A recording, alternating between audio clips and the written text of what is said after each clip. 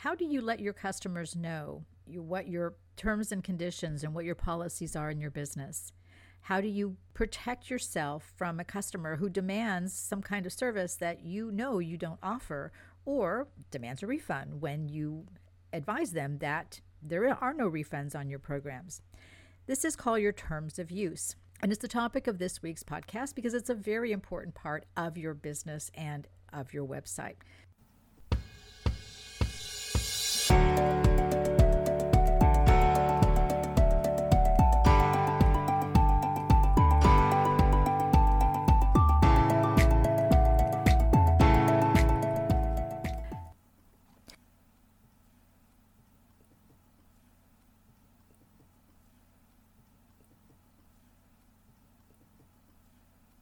Welcome to the Goals, Profit, and Soul Business Show podcast. I'm Jennifer Hoffman, founder of the GPS Business Academy, the premier business training and coaching company.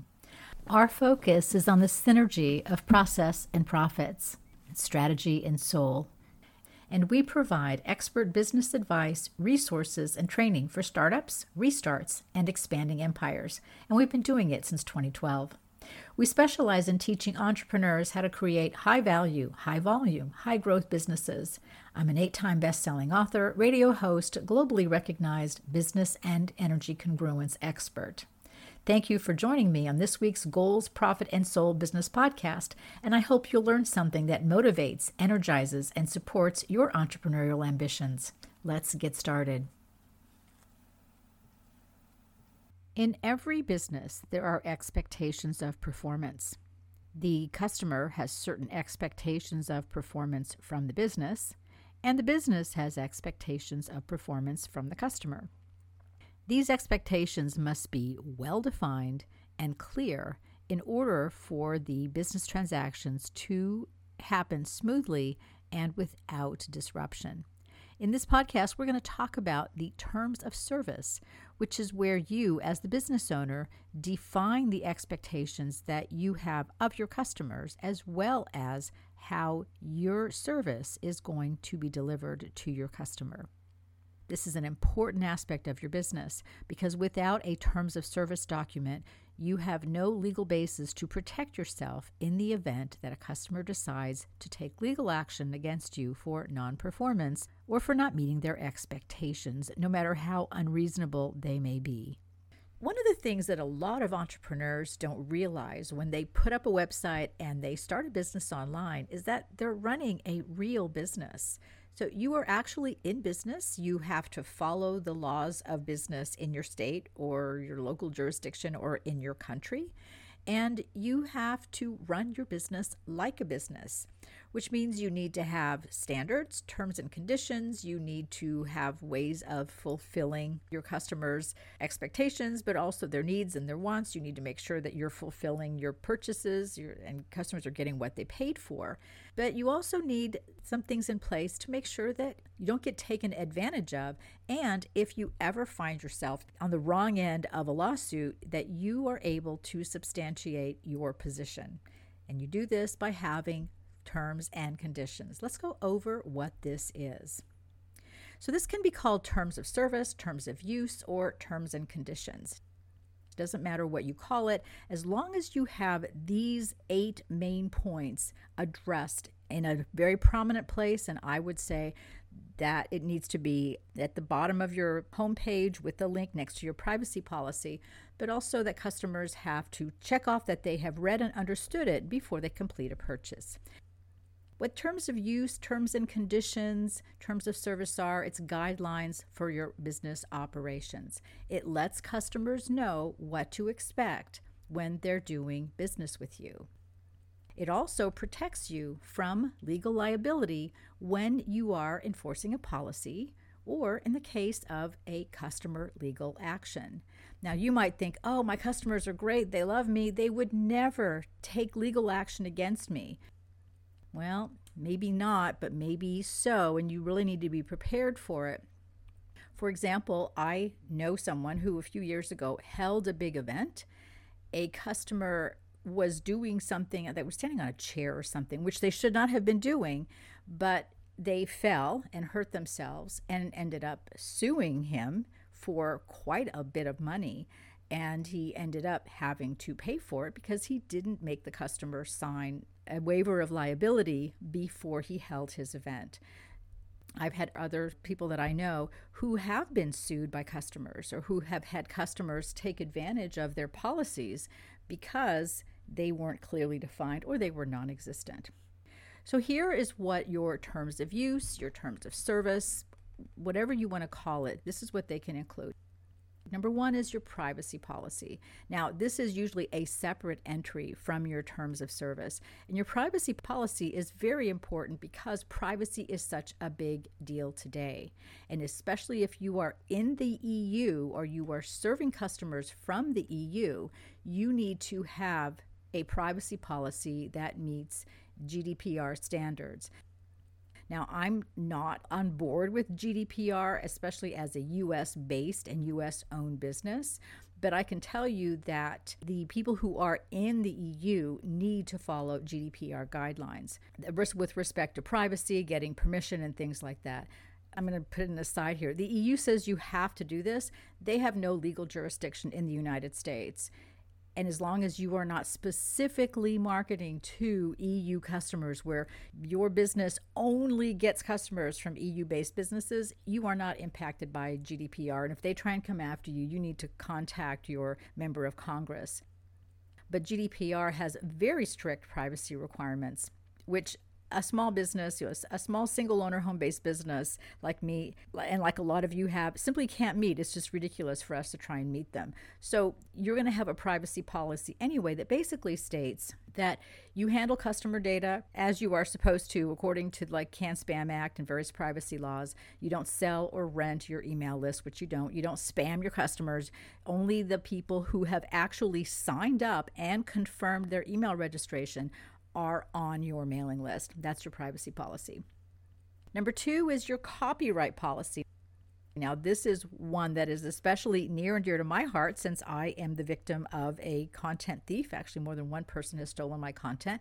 One in particular has been a consistent content thief. She is a well-known content thief. And if you read my series on copyright infringement, and number 3 in that series is the story of how I discovered that this supposed business coach was stealing content from me and what I had to do to out her, because she won't stop, but I had to out her and be very public about the fact that she was stealing my content. So what you need to put in your copyright policy is, first of all, you need to have the copyright for the date. So if your website has been up from like 2004 to 2021, and that's what you put in your copyright statement. Also, I would include, which I have in mind, that I own copyright on all the content in my website. It is illegal to copy it or to use it in any way whatsoever, and that I specifically trademark certain terms, but I also claim trademark on everything in my site. This is to protect you in case somebody like Christine Kane of Uplevel U, now she's called the Sole Source Entrepreneur, steals your content, which again, I wouldn't say this if it wasn't true, but I have had content stolen. So copyright protection is something that's very close to me. So do make sure that you have a copyright statement. Again, you can put it in your terms of use. I suggest, especially when you do posts, that you have it on your post. As I have on mine, you can look at any post on my website and there's a copyright statement at the bottom. I do that on purpose to let people know that this is my original content, my original intellectual property, and no one has the right to use it without my permission. All right, number 3, your download policy.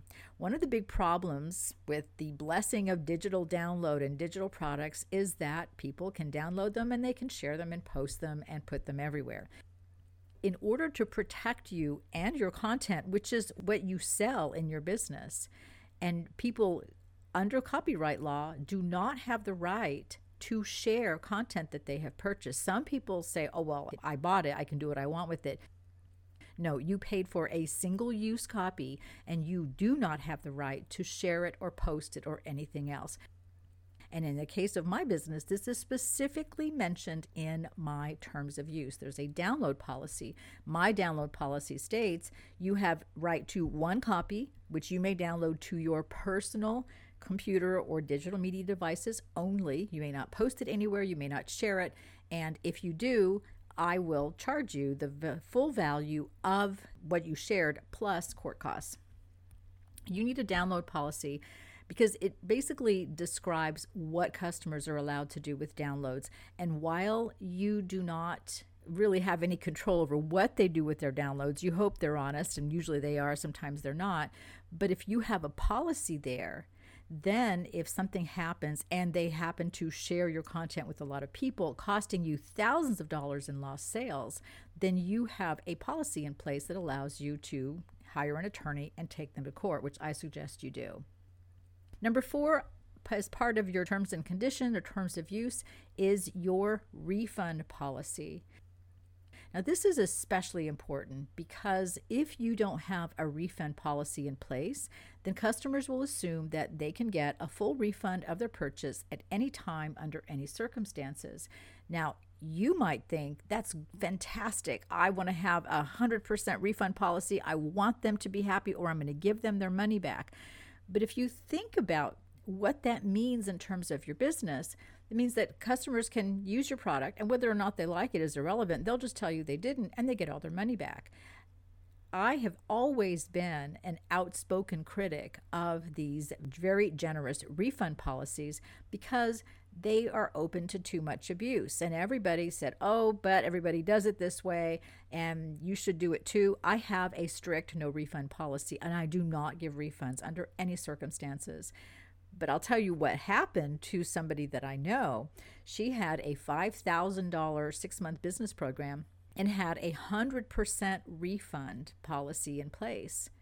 You got a 100% refund in 60 days. So one of her students counted one day before the 6 months was over and asked for a full refund, which the business coach had to give her because that was her policy. And I'm not saying that everyone's going to take advantage of you, but honestly, there are people who will take advantage of your generous refund policies. So to protect yourself, to protect your business, think very carefully about how you want a refund policy to be. Here's mine, for example. For digital programs and digital courses, especially something that they have immediate access to, there are no refunds, period. Personal sessions, coaching, any completed session, there are no refunds and there are no exceptions. Once you've talked to me, you've paid for my time, you've used my time, there are no refunds.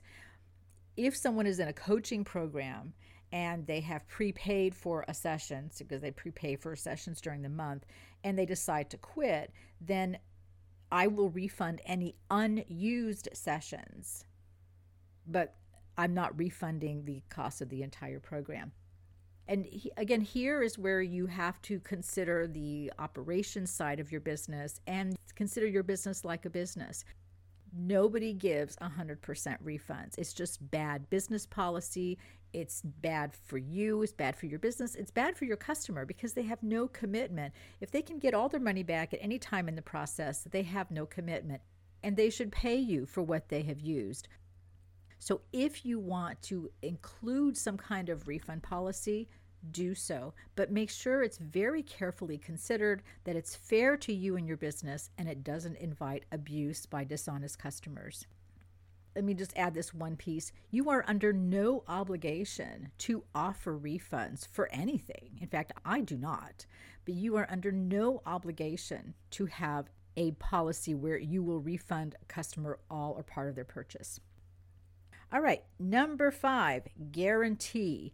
Now this kind of falls into the refund policy because usually you'll see pages that have 100% satisfaction guarantee or your money back. Well, anybody can say, oh, I'm not satisfied, so I want my money back. Again, there are dishonest customers.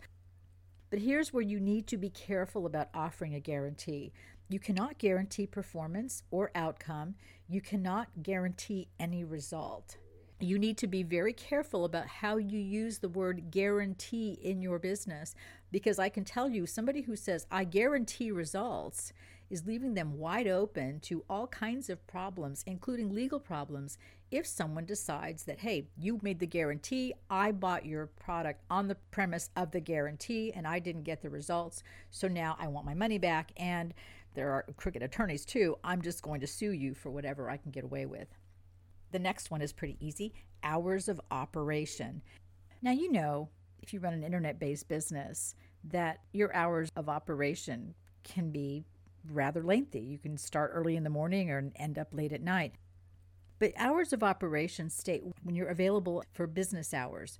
Usually it's something like 9 a.m. to 5 p.m., Monday through Friday, and maybe you work a Saturday or a Sunday.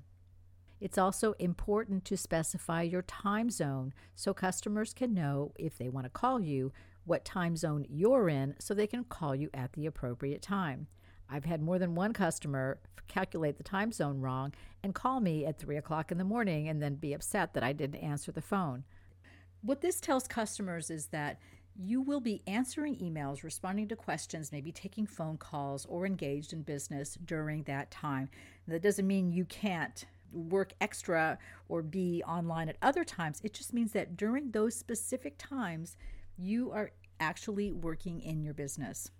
And this coincides with the number 7, the next aspect of your terms of service, and that is your service level agreement. Like me, most of you don't have a huge staff that works 24/7 that answers email within 30 seconds. I know I sure don't. But there is an expectation of response with a lot of people because if they send you an email, they expect to get an answer and they don't expect to have to wait for a day or two. But if you're a small, single owner, home-based business, then you don't have the staff to be able to answer your emails right away. And if your mailbox fills quickly, it takes time to go through emails.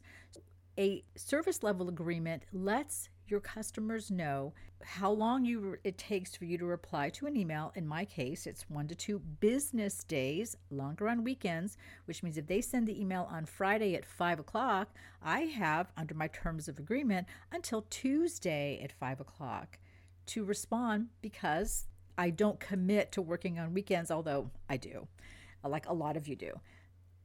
Your service level agreement defines the level of service they can expect. And that includes not just how long it takes you to respond to an email, but it can also include things like when there's an escalation of a problem, when email doesn't answer it, how many emails do you have to send before you just pick up the phone and call the customer and try and solve the issue with a 5-minute phone call, which can work wonders, can work miracles, and it's so much easier to resolve a problem when you actually talk to somebody and have a conversation. So that can be included in your terms of service. For example, what's your policy regarding appointment cancellations? If you're like me, a good 30% of my business involves speaking to clients directly with online appointments that are 30 or 60 minutes. Clients can book, schedule, and pay for their appointments themselves. And then they're expected to show up at the designated date and time and call me on time. What do you do about clients who at the very last minute cancel or try to reschedule an appointment? Well, in my terms of service, they are allowed to do that once or twice, and I understand that things come up. But I've had a few clients who consistently, at the last minute, change their appointment with no warning. Now, again, as I said, I understand things come up. But when it happens 3 or 4 times up with the same appointment, to me, that shows a lack of commitment and a disregard for my schedule and a disrespect for my time, which I don't tolerate. So in my terms of service, if a client has to reschedule an appointment more than twice and doesn't give any notice, their money is refunded and they're blocked from scheduling future appointments. And I do that because when their appointment is on my schedule, nobody else can schedule that time. If they cancel at the last minute, now I have a hole in my schedule, which is fine. I have other things to do. But if I show up for that appointment, say it's the first appointment of the day, and again, they cancel at the very last minute, and they do it more than once, then to me, that is just a sign of disrespect for my time, and I don't tolerate that. And it's very clearly defined in my terms of service.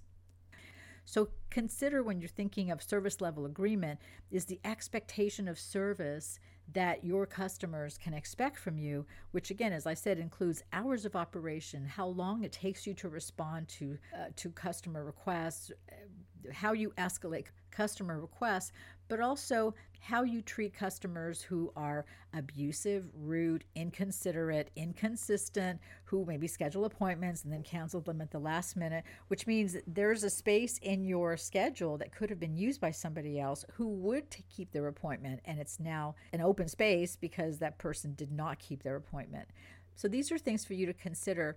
And the reason they, again, become important is because you'll find that customers have unrealistic expectations of a small business where they can expect, like they do with any other business, although you'll notice that big businesses like Amazon and places like that, they don't have email service. There's no customer support in Amazon. I've reported copyright infringement where somebody was stealing my books, which does happen, and reselling them under an ISBN where I wasn't getting any money. Your customers need to understand the level of service that they can expect from you, that there's an expectation of service, and here is what the service in my organization looks like, so that they don't think you're some big organization that they're going to send an email and get a reply within 30 seconds.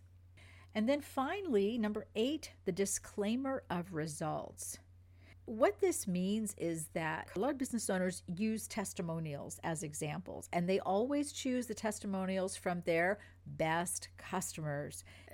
That makes sense, right? They're certainly not going to have testimonials from someone who says, the program wasn't that great and my results were very unsatisfying, or, my results were mediocre. I would never take this program again. They're not going to use it as a testimonial. They want the glowing, best program ever, best teacher ever. I love her. She was wonderful. She was amazing. That's the kind of testimonials they'll get. But that's not typical for everybody. Some people do really well, other people do really poorly, and then everybody else kind of falls in the middle. So when you are using testimonials, you are going to pick the person with the best results. You also need to put in a disclaimer there that testimonials aren't typical, their results aren't typical. It takes hard work and effort, that they've been at it for a while and they've been successful. The other part of the disclaimer is if you're offering coaching for any kind of mental or emotional issues, you need to put the disclaimer that it is not a substitute for mental health services. If you are coaching for health or wellness, you must state that it is not a substitute for medical treatment. When you don't have these disclaimers in here, you don't protect yourself, and you could very well be scrutinized by the FDA or by some regulatory agency and then charged with either impersonating a medical profession or practicing medicine without a license, which includes you have to have a license to be a therapist, a hypnotherapist, or even just a regular psychologist or psychiatrist. Your disclaimer of results becomes very important for protecting you and protecting your business. When you use testimonials, make sure that there's a statement at the bottom of your page that says results may vary. This is not necessarily the result that everyone can achieve or everyone is capable of getting. The same thing with the hours of operation when they email you and then they have to wait for 3 days for a response and they're really angry. Well, because it's in your terms of service. I get to do 1 to 2 business days, longer on weekends. This is really all about protecting your business and making sure that your business activities stay intact, that even if you have to answer to some kind of legal situation or some kind of lawsuit, that you have the documented procedures and policies in place that you can show the court, so that if a customer demands a full refund, sorry, I don't give full refunds. If they are going to be very upset over the testimonials you give, you can show your disclaimer page that says results aren't typical. These are true verified results of former students, but their results aren't typical of everyone. It's really important to protect yourself, to make sure that you have a terms of use document or some kind of process document in place to define for your customers what they can expect from your business in terms of service, how their complaints are handled, how you help them, how you talk to them, but also whether or not they can expect a refund. To me, that's one of the biggest and most important ones, is the refund policy, because again, I just don't do refunds. I never have, and I'm not going to start. but that's something you need to consider for your business, whether or not it works for you, and then make sure you have a refund policy in place. The service level agreement, when they can expect to hear from you and how, and also the disclaimers and everything that is on this list. I hope you've got enough information to be able to get started with this. If you have any problems, gpsbusinessacademy.com is the premier learning resource for business advice, resources, and training for startups, restarts, and expanding empires. We are the only business training that is taught by a true business expert with the business education, experience, and expertise to help you create a cash flow based profit platform so you start your business from a standpoint of profits. So make sure you get your terms of service up in place so that if a problem ever happens, you are prepared and you have something in place to handle it. Thanks so much for tuning in to the Goals, Profit, and Soul Business Show podcast. I hope you've enjoyed this week's episode and that it has inspired, motivated, and energized you. Please subscribe, give it a like, and a review. Your acknowledgement helps others find us and get the information they need to turn those business dreams into an entrepreneurial reality. Join us each week for a new episode, and I look forward to our next time together.